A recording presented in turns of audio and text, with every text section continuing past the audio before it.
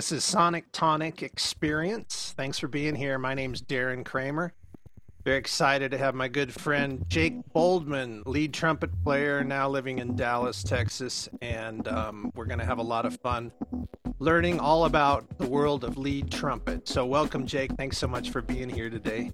Yeah, totally. Thanks for having me. I'm excited to chat and hang out. Yeah, this is especially cool because I haven't seen you for a few months.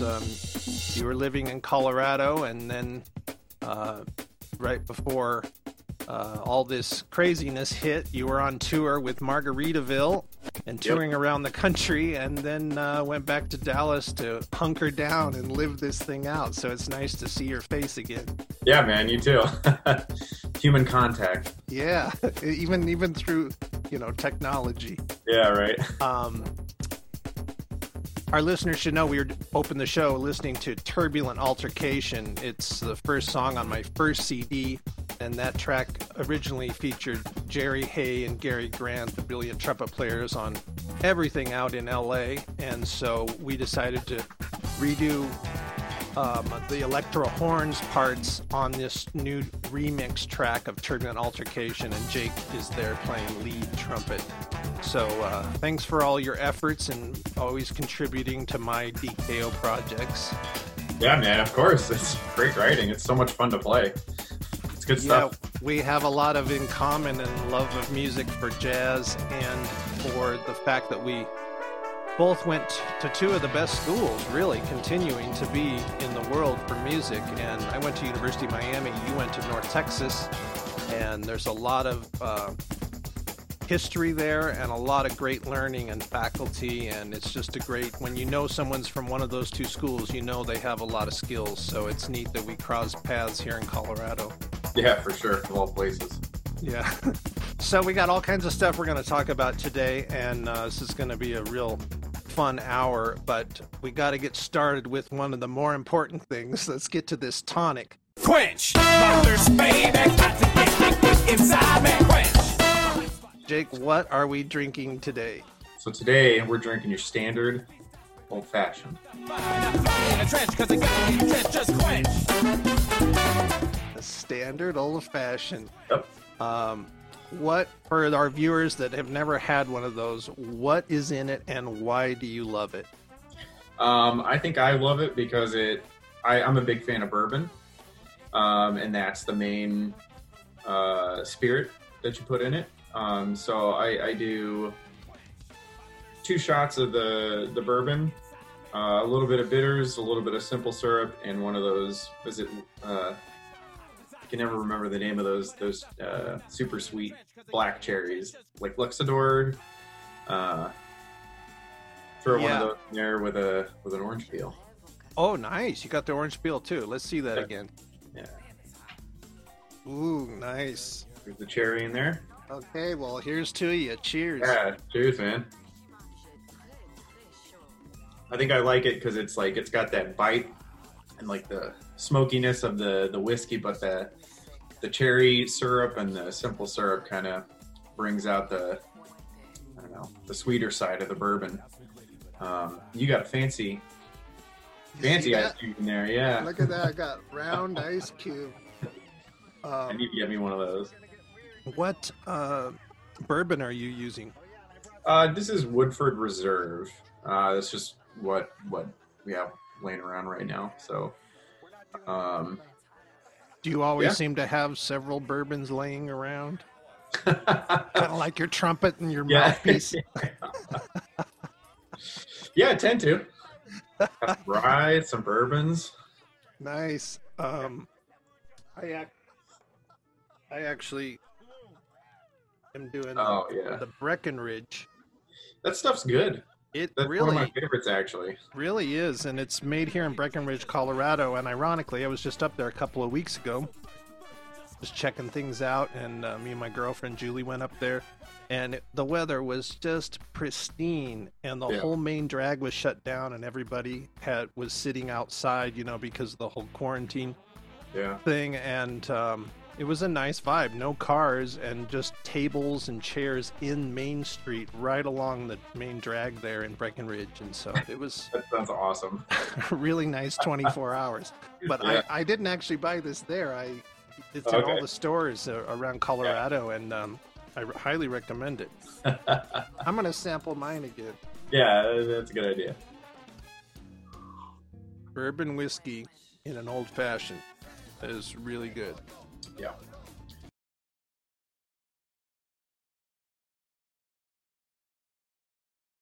So, for those of you just tuning in, this is Jake Boldman, great lead trumpet player, just recently put on hiatus because of COVID. Tell us about what you were doing with this Broadway show touring around the United States. Yeah, so we're it's the first national tour of Escape to Margaritaville. It's a show basically written around a bunch of Jimmy Buffett tunes. And so we started in Providence, Rhode Island, and tech there for a couple of weeks, and did some I want to say like a week or two of previews, and then opened the show and went from there. And for the most part, we stick in cities for about a week. Every now and then we'll hit a couple cities in a row where we're only there for 1 or 2 nights, and those are always long days, especially for people on the crew. Yeah. They got really, really long days, and they're putting all this stuff together, and just it's super professional, and they don't get to make mistakes with setting that stuff up. So it's pretty impressive on those long days what they can get done. So yeah, and we were, let's see, the last place we were in Albuquerque, New Mexico, and we actually never played a show there. We were driving from we were driving from Pueblo, I think. Yeah, this is perfect for those of you that don't know life on the road. It seems all glamorous and how awesome. There are many awesome things about it, but there is the other side. I don't know where the heck I was. You didn't actually get to see the town. You actually just go, oh, we're in a new city, and now we're playing the show at 7:30 tonight. Okay. Don't know what day it is. Don't know where I'm at, but I know I got to be at this theater down the road at 7:30. So. Yes. So yeah, we were coming from there, and we were on the bus driving, and we were about halfway to Albuquerque, and our manager got on the the microphone in the bus and was like, "Just a heads up, we're not playing in Albuquerque this weekend, so enjoy the week and don't get into too much trouble." And we'll then it was like it kind of hit the fan after that, and it's like, hey, instead of going to wherever on Monday, you're going home. And they flew you out of Albuquerque? Yep. You were enjoying the tour, and you enjoyed the playing every night and the challenge of trying to perfect the show and really nail everything? Yeah, so it's not the hardest show that I've ever played. It's one of the easier ones, but there are still moments of difficulty, I guess, with you're just picking notes out, sometimes hitting the same note over and over and over again, and yeah, so I think at a certain point you have to get into the consistency part of playing, because you're at that point you could I had most of the show memorized, and you're kind of just flipping through the pages. I was starting to dig in to see how perfect I could play the show, and how clean I could get it. I wasn't really focused on not making mistakes. It was more of like getting that good feeling on every note than, lines and things like that. So it was interesting, because you get pretty sick and tired of playing the same thing over and over again quickly. And so, yeah, I think you almost kind of have to find new ways to shed while you're performing. At least that's what I was trying to do, and just keep it fresh. And I'm really going to focus on, like, my articulation feels great today, so I'm going to focus on really getting that clean and getting that feeling going. And if you have a week in one city versus 3 or 4 one-nighters, do you notice a difference in your chops or the way you feel physically? Not really, just because I think I will say that, climate plays a factor into that. I know that you understand that being a brass player too, and I'm sure that reads and it affects musicians a lot of ways. But Oh yeah. for us, our chops are affected, and if you're not drinking enough water, um, that can affect it. And so I think that's the thing that I noticed the most as far as like chop wise and like playing through the show. It was like it's usually fine. I felt about the same at the end of show and then like beginning of show as well, just because I think you're playing so much consistently Yeah. that your chops are kind of constantly warmed up, and I was still doing routine and stuff. But for the most part, I think I was just in that mode playing all the That's time. yeah, and that really is just like working out, right? You get Yeah. a certain level of fitness and you're cool. It's just I really noticed it when I was touring with Tom Jones. That's already 20 years ago. Yeah. Um, but we'd tour all over different places, and then we'd be in Vegas 4 times a year for 2 weeks at a time at the MGM Grand. Yeah. So 2 weeks straight, just in the same place, playing like an hour and 15 minutes every night. And so you'd unpack your bags and you get to be in the room and you just feel kind of like you're settled. I Yeah. I definitely always enjoyed that because then you just know you have the whole day to warm up, practice, work out. I was working on my second CD then, so we were recording backstage or in the room and have a whole Cool. setup, and it Yeah. was really productive. But you can't do that stuff as easy. And when it's like boom, boom, boom, when I was with Matchbox 20, it's like you're in the next city and you got to really maintain yourself Yeah. as a brass player. So for our listeners out there that don't realize or understand kind of what we're talking about, Jake, what you call yourself a lead trumpet player. First of all, what what does it take to play trumpet, and then what is the difference between a trumpet player and a lead trumpet player? It's funny. I was just writing about this. So for me, the lead players tend to spend more time in the upper register of the horn. Not to say that like other trumpet players don't. It seems to be that consistently lead players are playing. They're the top voice, and so that usually ends up being on the upper end of the horn register wise. So you're kind of sitting on top of, I would say that lead players do, it's not just uh, specific to big band. I think funk groups and things like that, it's kind of a lot of the same thing. Oh yeah. Just playing in the upper register consistently. But so yeah, in big band setting, it's the first trumpet part. Those are going to be the highest notes. And then you end up sitting on top of the band because of the nature of the instrument and how well that it projects.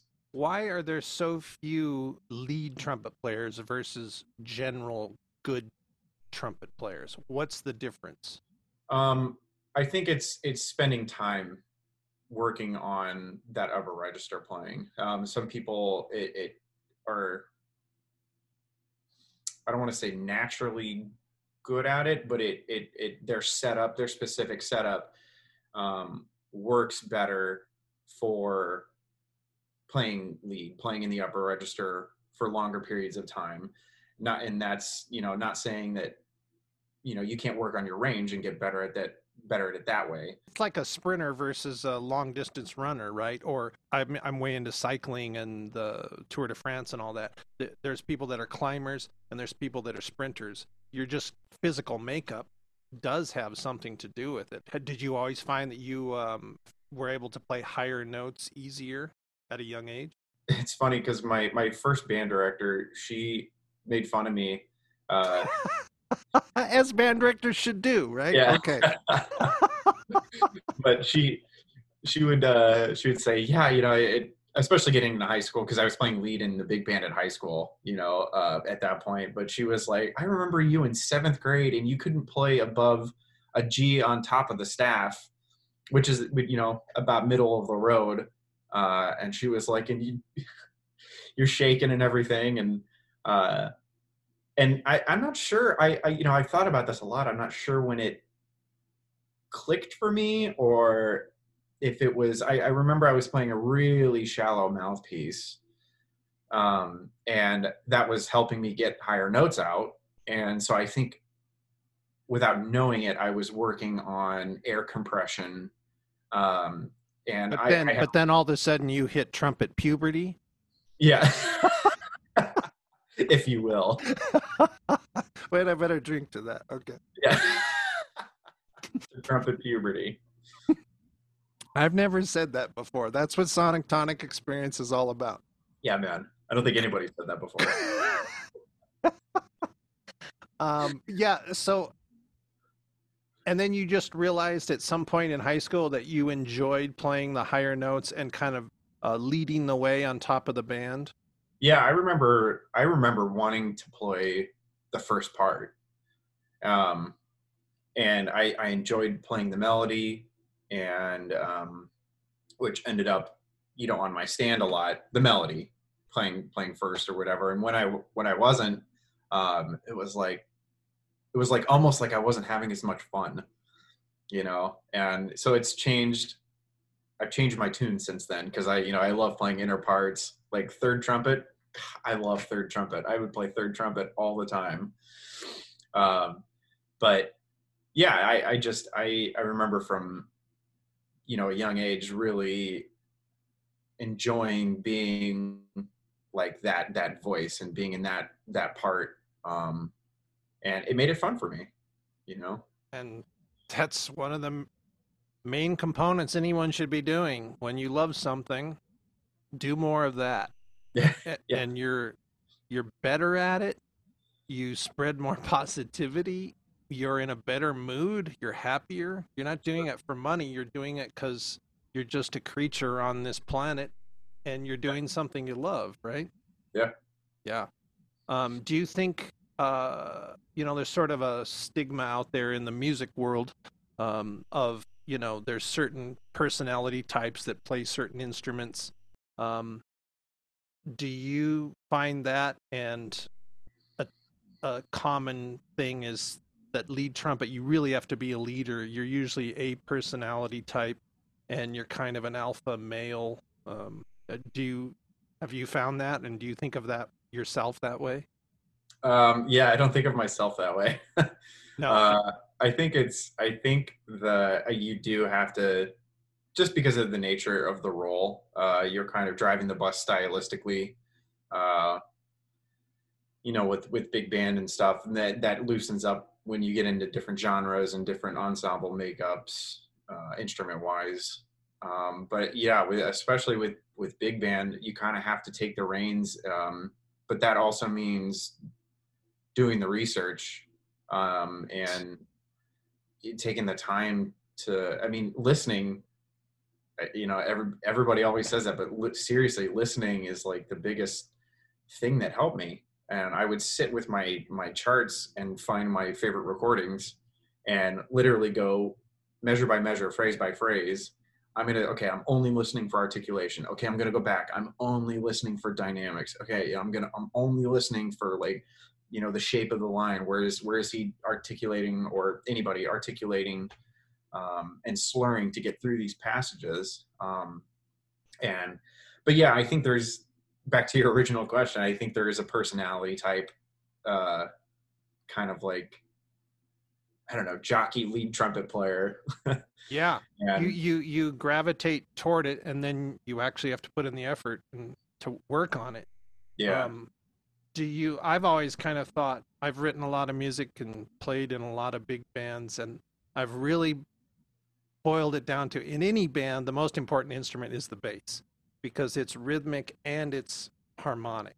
So Sure. it's doing two of the three main roles of music. The other one is melody. But really with a big band, meaning we're talking 17 to 20 people on stage playing swing, Latin, ballads, a whole number of styles.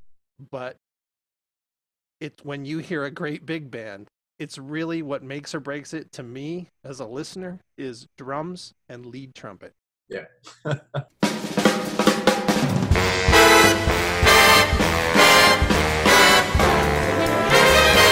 And it's those two things and the bass, of course. So if those Sure. three chairs are being well taken care of, the third trombone, the second tenor, sorry everybody, but they don't matter as much. They can be carried like a mediocre basketball team by Sure. the star, you know.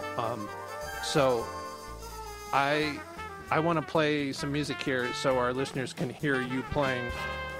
And this is from your last year at University of North Texas in Denton, Texas. Yes. Yeah, it would have been my last year.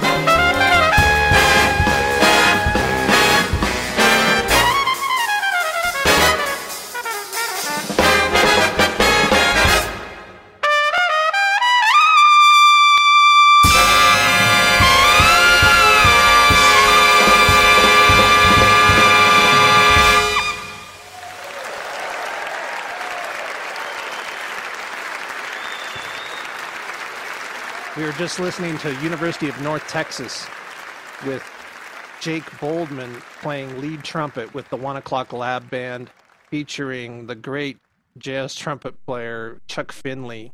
And that arrangement was by Drew Zaremba, who now lives in Colorado, great sax player up at University of Northern Colorado. And that was the Song Is You.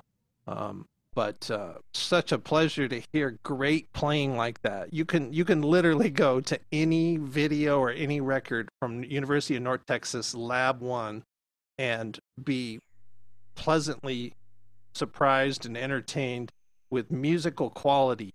And it's such a neat lineage to be from. So how was it to be at that school? I really enjoyed my time there.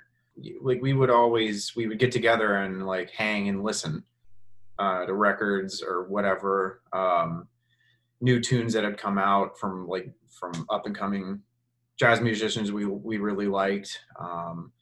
We get together and sight read. I mean, there was I remember when I was first starting there, we had a trumpet hang with some of the guys from the 1 O'Clock, and it's like, oh, cool. It's like they want to hang. Yeah. And so we're playing, we had kind of this round robin thing going where it's like we had 5 trumpets up at one time and just reading big band charts down. And so you start on one end and you're playing fourth, and then you go to third, and then you're playing lead, and then you're playing second, and then fifth, and then you have a break until it's your turn to start playing fourth again. I love that. That's what college is all about, man. That is so great. Cool. Where you're so deep into this thing where it's like, who cares what time it is, and you just play more. I remember one time we went and heard the Moscow Philharmonic that was over from Russia and played in Miami, and then one of the grad student trombone players invited the bone players all back to the campus. Yeah. And then we did that exact same thing, playing Bach quartets and all these things of just mixed with these guys. Some of them could barely speak English, so we couldn't even communicate that much. And Yeah. we're just all swapping in and playing till the wee hours. And I remember us smoking Bulgarian cigarettes that they had, and we invited our trombone teacher over too. He was Yeah. involved in, and it was just such a cool thing. And it's, I think a lot of people maybe don't realize they would just happen on this video they just saw you play and go, wow, that sounds really good. And oh, you must be really lucky. You're just musically talented. Um, that's not the case. Everybody needs to realize when you hear something great or see something great, there's a lot, there might be raw talent, but there's a lot of hard work. And I love that you're bringing up this point about listening. Um, Music is about listening. That's it. Yeah. And then you respond once you hear something and decide you have something to say, and especially as a composer, what do I hear? What do I want to do? And the detail and the exposed nature of lead trumpet is really kind of unprecedented, right? Yeah. Yeah. But what is it about a big band that is one of your favorite things to do? Part of it is like the harmonic density of it. There's so many things going on. There's so much to listen to and to be a part of, even when you're not playing. Um, like just being aware of what's going on around you at all times. And that's one of my favorite things about it is you could sit there and listen to the bass player the entire tune and it would be great. Yeah. Then you can go back and listen. It's like, oh wow, that sax section sounds incredible. It's like they're so in tune and so tight. Nobody's out of place. Everybody's moving together as a unit. And so I think because of the number of musicians that are a part of it, there's always something to listen to and to tune in, when you're not playing. And then when you are playing, you're a part of this one unified sound. And when it's going, I mean, there is no better feeling than being a part of that and adding to it and contributing and doing it at a high level. I mean, that's when I'm having the most fun that I have. I love many things that you're saying here, man. It's like so dialed in. I love it when people maybe discover something, especially from this podcast, of going, oh, I didn't really think about that. You just kind of hear this blanket of sound Sure. and don't realize that there's 17 different people playing their individual parts to add up to the whole, which is like a drink. That's why I got the idea for this thing. It's like you put more bitters in and the whole drink changes, even though you still have this strong bourbon in there, right? Yes. So the trumpet isn't the only thing. And believe it or not, great musicians aren't only listening for their own instrument.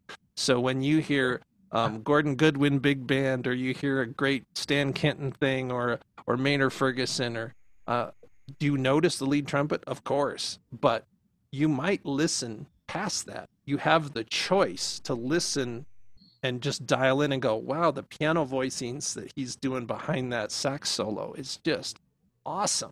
Yeah. How do you become more aware to think like that and listen like that? I think it's really sitting down and critically listening, and analyzing.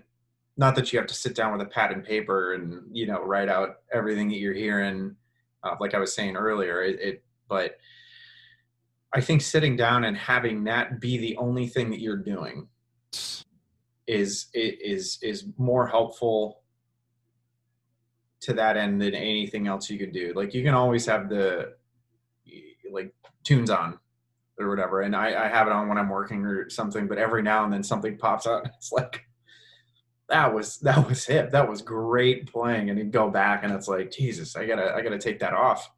Yeah. And figure out what they're doing. That's a great point.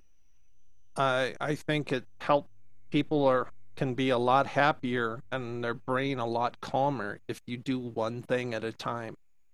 Music isn't only background, right? Yeah, It's totally. it's known for being in elevators and grocery stores and the background of a movie. Okay, the soundtrack, that was kind of nice. Yeah. But as musicians, we listen to it in the forefront and go, wow, that really had an impact on me. I love the way that makes me feel. What is that voicing? What is happening there? And going back multiple listenings instead of moving on to the next thing and blowing it off. I wanna play you a little mini version of that here. This is Jake playing with the DKO Electro horns, 4 live horn players with my Ableton rig.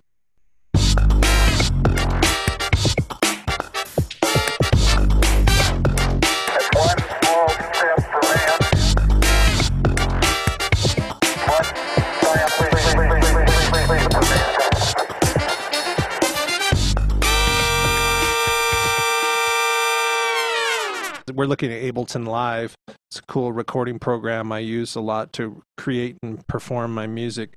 But you can see it there. That's Jake. It's my sister Dawn Kramer on trumpet, also. Tenor sax, Eric Earhart.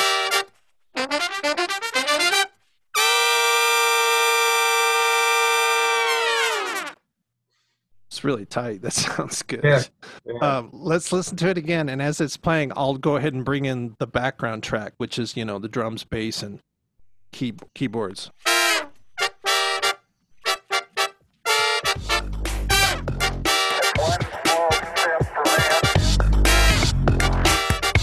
Now, no horns.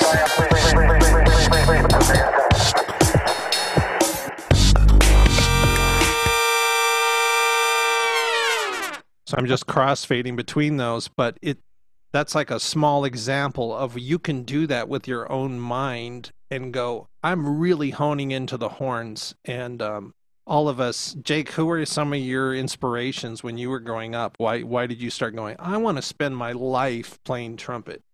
There's a band from Australia called the Cat Empire, and their first album, I remember I was sitting in my friend's brother's car, and I think we were driving to lunch or something, and he put on this record and this tune came on, and I was like, what is that? And this guy is just like super brassy, like high note shakes all over the place, like and it was just like I have to figure out how to do that. I love and that. So then from there, the guy, his name is Harry J. Angus in the Cat Empire. A real beefy player. Yeah. Yeah. And so that's kind of what got me going. And I remember hearing Wayne in Gordon Goodwin's band. I had a weird little like mix CD, and I don't even know where I got it, how I came upon these tunes, but it was Gordon Goodwin's band and Wayne playing lead. And I think we played Hunting Wabbits that was one of the tunes we played in high school. And we did the First Circle, which that's Bob Kernow's LA big band, which is one of my most favorite, where he does Pat Metheny and Lyle Mays tunes. That's one of my favorite albums of all time, hands down. And I didn't realize he was playing on that session. Yes. So I guess, Wayne was an early influence. I mean, and that stuff's important because it really obviously then puts you on a new trajectory. Sure. I was lucky I had Bob Curnow direct the McDonald's All-American Jazz Band when I was a senior. And I'm going, who is this guy? He's just like a wealth of information. And he was real particular in rehearsals. And we played on the telethon in Jerry Lewis in Vegas and went to Hawaii and did all these cool things. But then, you're hanging with him on the tour, and then he was just so laid back and cool and knew all this stuff about Stan Kenton big band from the day. And that's a life in music is just awesome. And I'm actually talking with Wayne Bergeron this week about being a guest on Sonic Tonic Experience. Killer. And I'm gonna hopefully he'll record on a tune of mine, and then yeah, kind of pick his brain. And it's just so neat to share all this information because everyone has different influences, but we're all kind of going for the same thing, which is to Yeah. inspire and educate people around the world, right? We Yeah. certainly need more of that. Yeah, for sure. Um, Everyone, we're listening and speaking with Jake Boldman, great lead trumpet player, lives in Dallas, Texas, and he's part of the DKO Electro Horns. If you're enjoying what you're hearing and learning from him, please feel free to donate a few bucks, send it all his way, especially to help through this whole COVID experience this year. He was on the road in March when all of this hit, and we've all been struggling as performing musicians. So please feel free to push him a few bucks and help pay the rent. Jake, I want you were mentioning that you have a new project in the works of really trying to share your information, everything you've learned so far from a life in music, of how to learn and be a better lead trumpet player. So tell us about that. During the quarantine, I've been fortunate in a way to be able to step back from how I was approaching my career. And I've been able to kind of brainstorm and get some new ideas as how to move forward from when we can open back up again and when we're all back to normal, if there is, to whatever the new normal is going to be. And that's a really good point, right? Because I don't know that the past normal was what it should be, or maybe that's not true either. It's what it is. Let's make it better. Yeah. And on that note too, it's funny what you end up craving. And it's really human experience and human contact. And that's what everybody's missing. It's not, the rent and, money's certainly a thing for artists. But at the end of the day, it's like, all I want to do is go have a drink with my friends at a bar and watch sports, or go hang. And that's kind of what everybody's missing, I think. And just puts it in perspective. Yeah. To answer your question, so I've taken a step back and kind of, I've been reading a music business book called The Savvy Musician by David Cutler.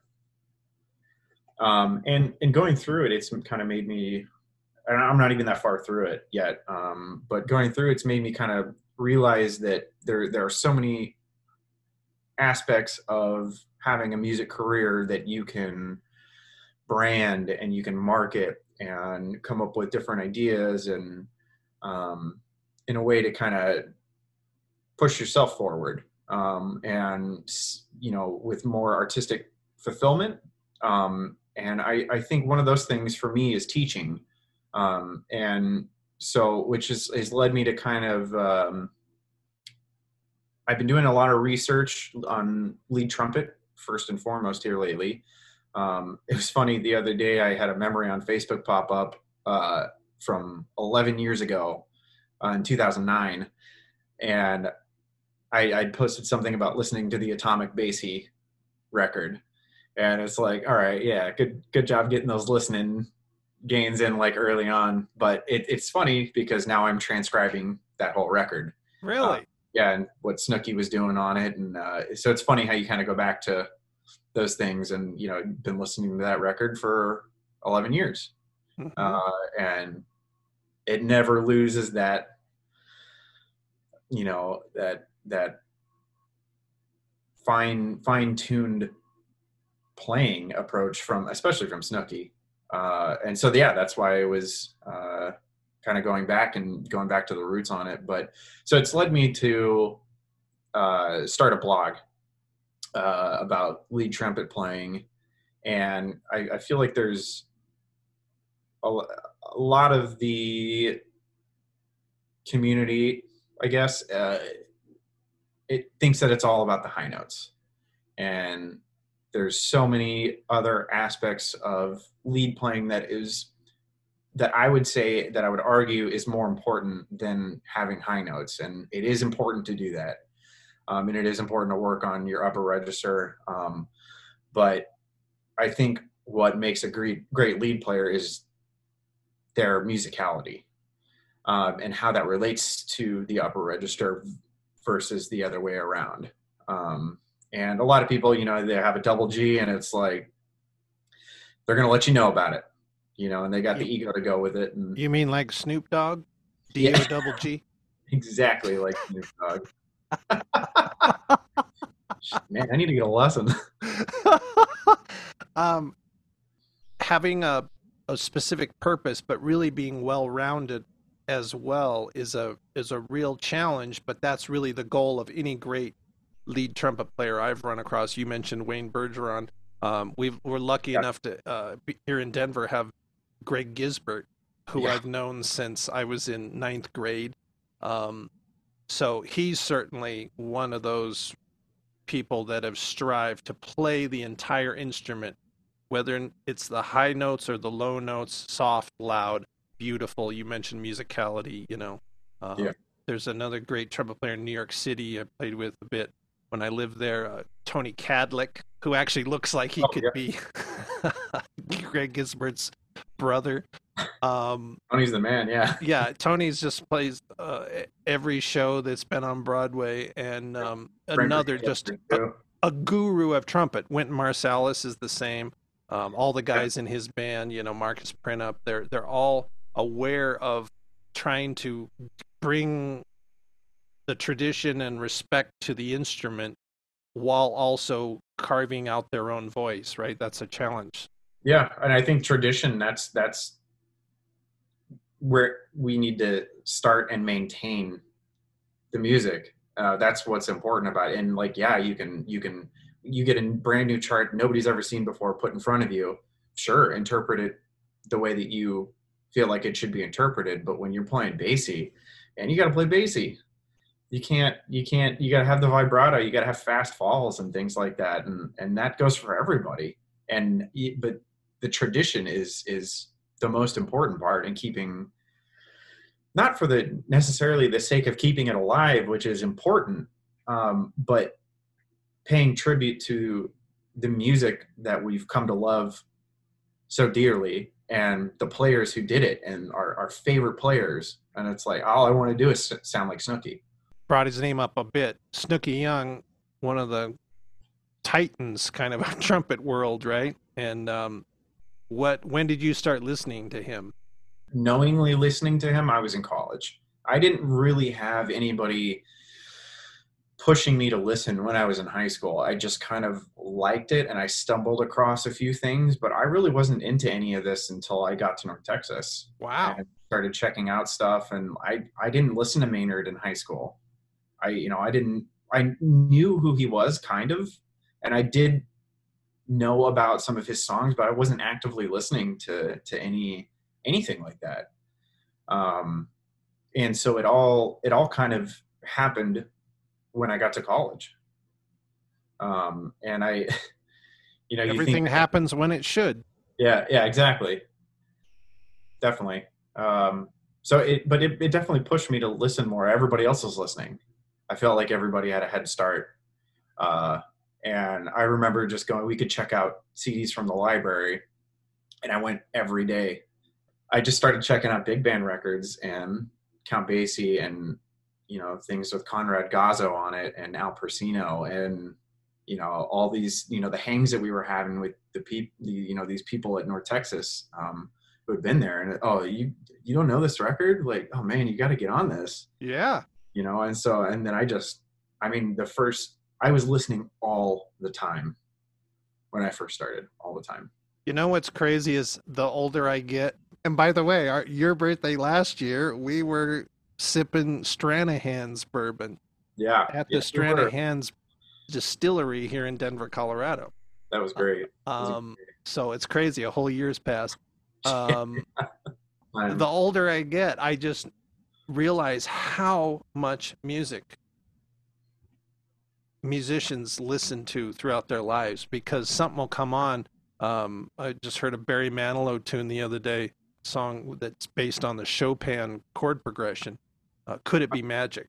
Yes. Oh, And when I hear that, I have these flashbacks of like, oh my God, I listened to Barry Manilow albums and Barbara Streisand and Neil Diamond and Captain and Tennille and Blood, Sweat and Tears and Three Dog Night, and all that has such an impact and starts to shape your musicality, what you're saying. And it's really about being able to play in the style of what a certain genre of music entails. So you're saying you're writing this blog. What are a few things that you're suggesting to people that want to learn more about playing in the style of lead trumpet playing? Yeah, so one thing I will say is I did call the blog In the Style Of. Really? Yeah. Nice. Okay. Yeah, that's what I'm going to call it.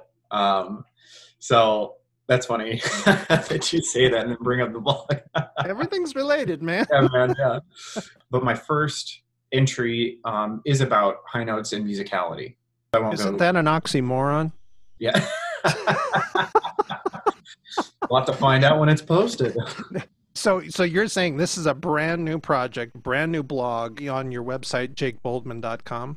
Yes. I want it to be a broad spectrum as far as audience. I want to be able to help younger players be like, this is kind of where you need to start. And so I'm going to have posts about equipment, mouthpieces, and not even pertaining specifically to lead with the equipment. Just trumpet. Just trumpet, but with an emphasis on if you want to play lead, here's a good place to start. Just your beginner's guide to listening.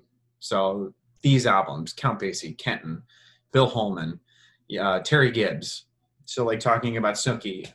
So listing records that he's on, going through like Thad Jones and The Tonight Show with Doc, all of his Basie stuff. And even though I think he was playing third trumpet with John Clayton and Jeff Hamilton, their band. Bijan Watson's plays lead with them, but I think Snooki was playing third for the time that he was with the group. And so like including those, like reading a baseball card almost. And Nice. It's like Snooki is like master of the plunger mute, was like one of the fathers of first trumpet.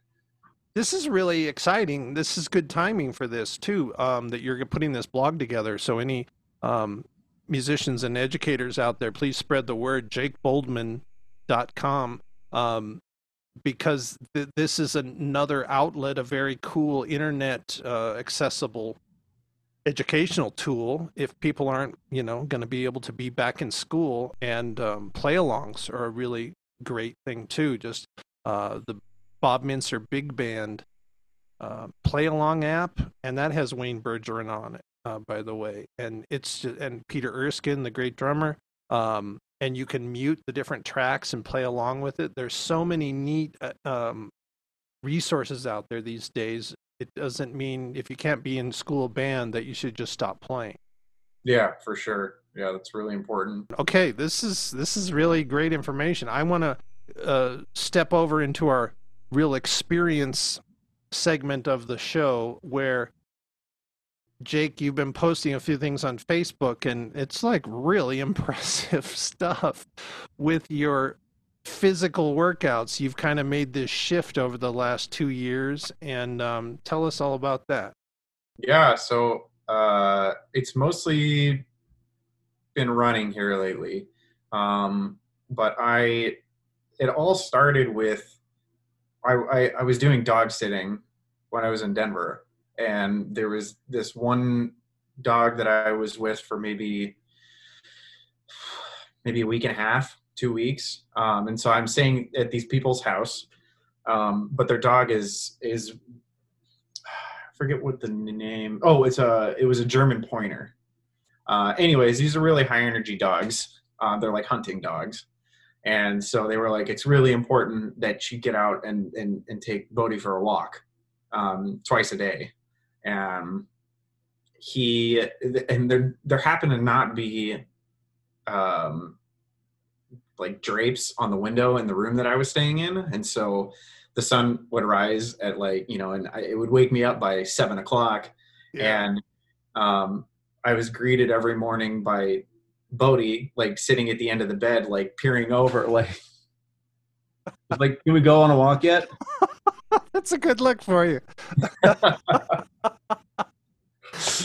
So we started going on walks and getting up and getting out and doing my thing first thing in the day.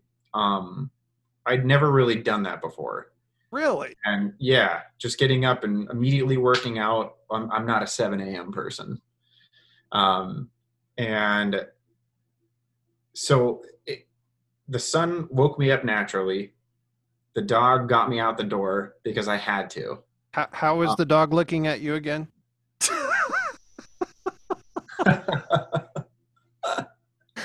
And so it all started with that. And so we would go on long walks twice a day, and then it was over. And I was like, well, I'm kind of enjoying this. And so it's like, okay, well, I'm gonna keep going. I'm gonna keep getting up early like that, since I'm kind of on this schedule now, and doing a workout or something, going on a walk in the morning. And so it started with the walk, and then I had a gym membership, and so I started working with this app called Couch to 5K, and it's basically a 30-day program that you can, if you feel like you're not ready to go on past day 5, then you can just redo day 5 again until you're ready to go on. But it's like, it starts off with like, you walk for 2 minutes and then run for 30 seconds and then walk for 2 minutes and run. So you're kind of building up strength as you go throughout this month-long process. And so I started doing that to the point where, and I remember thinking, there was the first day that it was like, all right, you're going to run for 8 minutes, and then you're going to walk for 1.5 minutes, and then you're going to do another 8 minutes, and then you walk for 5 minutes. And I'm like, 8 minutes? Like, or run for 8 minutes? Yeah, exactly. I was like, all right, let's see what happens. And so I just kind of built strength through that. And then I did my first 5K last June, and it started at Romero's Canine Club up there. And so I did my 5K, and I ran faster than I had run a 5K before. And so I felt great about that. But I started working with a trainer remotely in Dallas. And so I was doing this like lifting program with some cardio on the road. And it's like, that was I was pretty good about it, but even that was still a little less consistent. It's like, if you're going out a bunch during the week and city to city, sometimes it's like a bunch of fun to go out, and other times you're like, there's nothing to do here. Yeah. So I started doing that. And then it was really, when I got back from quarantine, there is a running series called the Colorado Brewery Running Series. And they do monthly virtual, it's not a contest, it's more of just like an event. And you put in your miles, and I think now there's almost 900 people that participated last month. It might be more, I don't know. But so everybody gets together, and there are prizes for if you get to 25 miles, if you get to 50 miles, and if you get to 100 miles. And so I got home and was like, what am I going to do for the next, what I thought then was going to be 2 months? So I mapped it out and was like, okay, so if I do 3 miles a day for 30 days, that's 90 miles. Hold on. We got to double check that map. Yeah. Yeah. Okay. Yeah. 90 miles. And then I took and got to I set a goal for 120 miles, and I got just over that. I think it was like 120 point something. That's and super cool.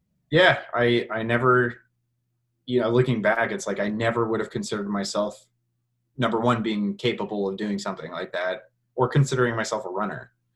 And so that has been like a really eye-opening experience as to what you can accomplish if you take the time and you have discipline and set out small goals for yourself and build on those small goals, what you can get accomplished. And it's made me proud of myself. I know that if I put in the effort, I can do things that I normally wouldn't think that I would be able to do. And you hear that a lot, but it's really true. But tell me, why then? There's not much going on. It is a little bit of a downer, especially for performing musicians. Sure. You can't go out and do your things. You practice at home. That's not quite the same. Why did you feel that you took the steps, literally, to make a proactive choice of action versus sit on the couch, eat more pizzas, drink more beer, and do nothing and actually gain 20 pounds instead of going out and running? I think it was the competition aspect of it. The first one was the 100 miles was you get like $20 off in their store or whatever. And it's like, I remember getting to the end of it and it's like, I just ran 100 miles for a shirt. Did it have a smiley face? Yeah, like on the Forrest Gump. Yeah. So isn't that funny? That's a great lesson, isn't it? It's kind of, even, you got to have a goal. You got to try. You got to do something fairly consistent. Right. But then, like, having this extra little prize, even if it's silly, give yourself some sort of incentive, and you can do some amazing things. Yeah, I think that's, for me, it's the competition aspect of it. And it's led me to think of other ways to spend my time being active. And it's like, I would love to get into mountain biking.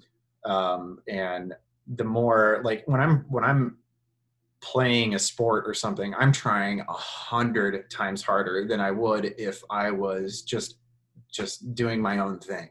Yeah. And so now it's to the point with the running where it's like, it feels weird if I don't get out and do something active. And I'm not running all the time. Sometimes I go on long walks, it's not, I don't want people to think that I'm out there running every day of the week, 31 days in a row. But it's just that you kind of get into new things. And when you realize that you can do it and go out there and give it a go, like have hobbies that keep you active. And so that's what I've been trying to think of. And it's made me feel good. It's lifted my spirits. And I think that's why I've stuck with it. Very inspiring information, man. Congrats. Thanks. And thanks for sharing it. This is exactly what Sonic Tonic Experience is about. And for the listeners out there, as you're talking, these are hitting core values within myself as well. And it's two books that have really made an impact on me in the last year are James Clear. It's called Atomic Habits. Doing something consistently, creating new habits, because that is your life. Whatever you're doing them as small habits. So instead of ordering pizza 4 days a week, cut it down to 3, then cut it down to 1. Get out and walk to the mailbox, walk around the block, jog for 100 yards, right? And just do it baby steps. So Atomic Habits is really worth your money. And also this other guy, Ben Hardy, and he just came out with a new book called Personality Isn't Permanent. And it's exactly this thing that you're talking about, Jake, of saying, I didn't think of myself as a runner. Well, when you're not running, you don't think of yourself as a runner. Yeah. When you run every other day, you start thinking, I'm the kind of person that runs every other day. So it's, if you're looking for some inspiration out there to change your life and just improve as a person, if you read those two books in conjunction, Atomic Habits, Personality Isn't Permanent, I guarantee you, your life will change. And I'm writing that down. I'm not texting. Yeah, look at Jake's doing it right now. He's that's great. It's super inspiring. I mean, did you know, Jake, that I ran a marathon when I was 11? I did know that, and I've been thinking about that, because just how you I don't want to take away your story if this is No? what you're going to say either. Just how you built up to it, you and your dad. Yeah, you just build up. You do the 5K, Yeah. and it's about getting in those environments. That's your goal is to run a 5K. And if you can do it with someone, that helps also. So it was really neat. My dad's 30 years older than me, and we'd kind of do it together. And then my teacher in 5th grade, she ran the Denver Marathon, and I went and checked it out. We all hung out down there for the day, and I just thought, I'm coming back here next year and doing this. And we got on a 3-month real strict training program, got up to like 63 miles a week at Wow. the peak of it. Ran the longest run we did was 18 miles. And they figure you're in good enough condition, and the adrenaline and the atmosphere of the race will help you those past Yeah, those that's what I've next heard. eight miles. It's And like don't do the whole thing until the day of. yeah, like you got to have that push. Yeah. And yeah, I was 11, and my goal was 9-minute miles and try to beat 4 hours, and I got 3:56. Awesome. And I was just like, this is so cool. And it's not necessarily about being in shape and doing the race. It's kind of what it teaches you of what you said. It shows you can do pretty amazing things at any age if you just set your mind to it. Yeah, the body is capable. It's the mind that holds you back. It really is. And what's so ironic is I never ran another marathon again. And then I started having problems with my knees. I grew real fast. I'm 6'6". So I'm really tall, and that 8th, 9th grade years really kind of my knees got Osgood-Schlatter and a lot of different stuff. So I kind of had to back off. But one thing I'll say is, man, this stuff carries over into other areas of your life. I remember seeing Greg Gisbert on the Jerry Lewis telethon with the McDonald's Jazz Band, and thought, this is a national thing, you kind of an all-star thing you audition for. I saw him playing, and I'm like, I'm doing that. When I'm a senior in high school, I'm doing that.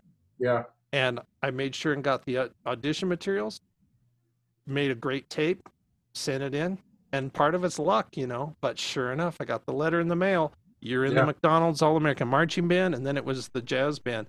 And I'm like, I believe that part of that training of the marathon years before had something to do with that.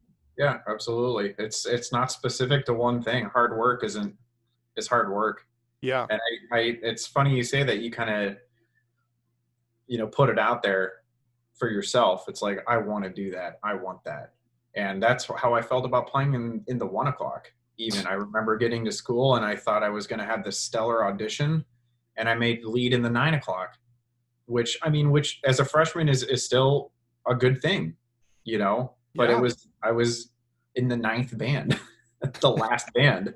And I was like, oh God, maybe I need to like reevaluate. And I remember seeing the 1 o'clock perform for the first time and was just like, I want that. I want to do that. That looks like so much fun. It sounds awesome. Yes. And yeah, so I think putting that out there to yourself is important. And actually a big part of Ben Hardy's book and his blog about journaling. He's huge on journaling. And I just did it this morning, that's where you put it out there. You're writing it down. Yeah. Thinking something is important, but doing something is more important. And actually writing it physically on paper and saying, I want this to happen for my life. This is a goal. I'm going to sign up for this 5K. I'm going to train 4 days a week for it, and start making these small changes, and hopefully, this is inspiring, Jake, because you're like a perfect representative of what kind of guests I'm looking for Sonic Tonic Experience. It's somebody who's passionate about stuff, but we all have doubts. We all have fears, and it's about just taking that one step past it. Yeah, for sure. I think that's kind of what's driving my work ethic right now. Is I'm in a bit of a transitional phase, and it's like, I have a certain set of skills, but there's always things to be improved upon, and there's always things to work on and new things to get into. And, ideally I would want to be back in Denver, but I don't know where this next 6 months is going to lead me. We're supposed to go back out on the road, you know. And do you plan on that, or do you make a move and start doing something else because you nothing? They can say everything that they want, but we don't really know. They're booking Yeah. the gigs and doing the stuff, but yeah, and so it's just kind of this uncertainty, and it's like, all right, well, let's get to work, start working on stuff, and that's the reason for the blog and the brand and the website update and all the stuff. Yeah, I think the thing that a lot of musicians have been talking and really feeling, I mean, and it's beyond musicians too, but is going, wow, I wasn't seeing this coming. All of our gigs just gone. I mean, what a bizarre Just like summer, that. because we're all in Colorado. We're all driving up the mountain once a week to go play a wedding up in Vail and Beaver Creek and Aspen and Telluride and all this stuff. It's always a lot of cool travel, and you play all this cool stuff with fun people. All that's been gone. Nothing. Yeah. So you can make two choices, though. You didn't choose this, but you can choose how you react to it.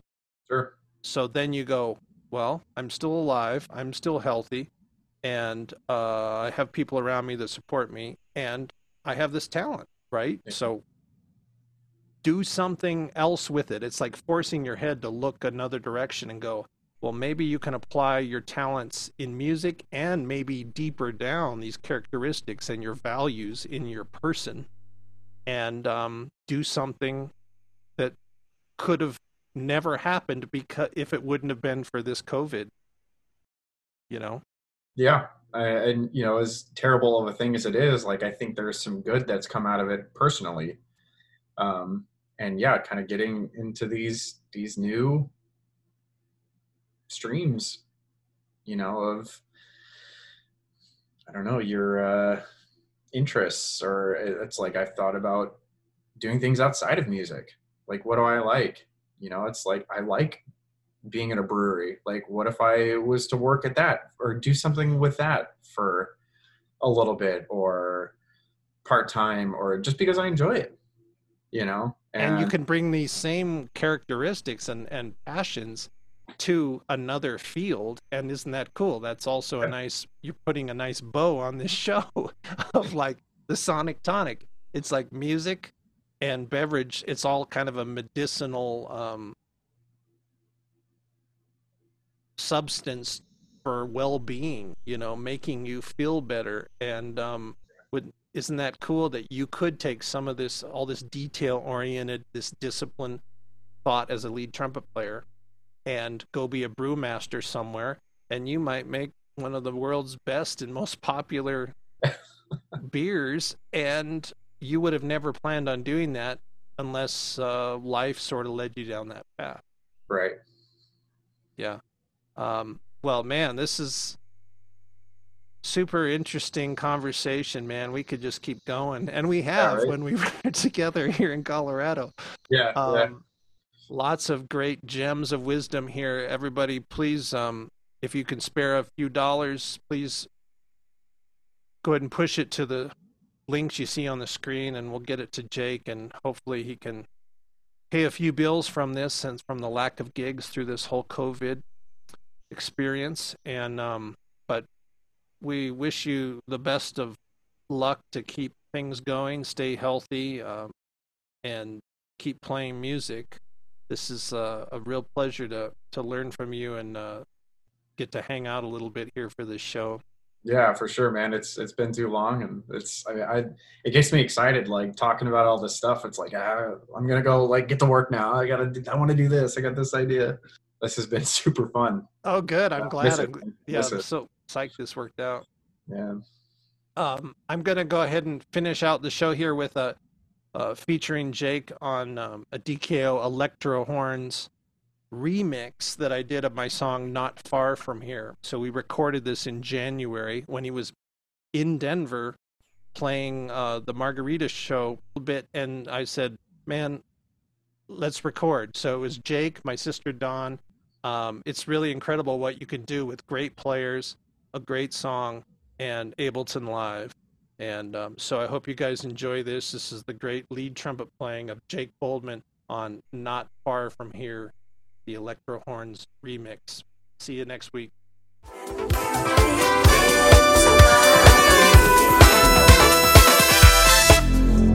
I want you to linger around. I need no one.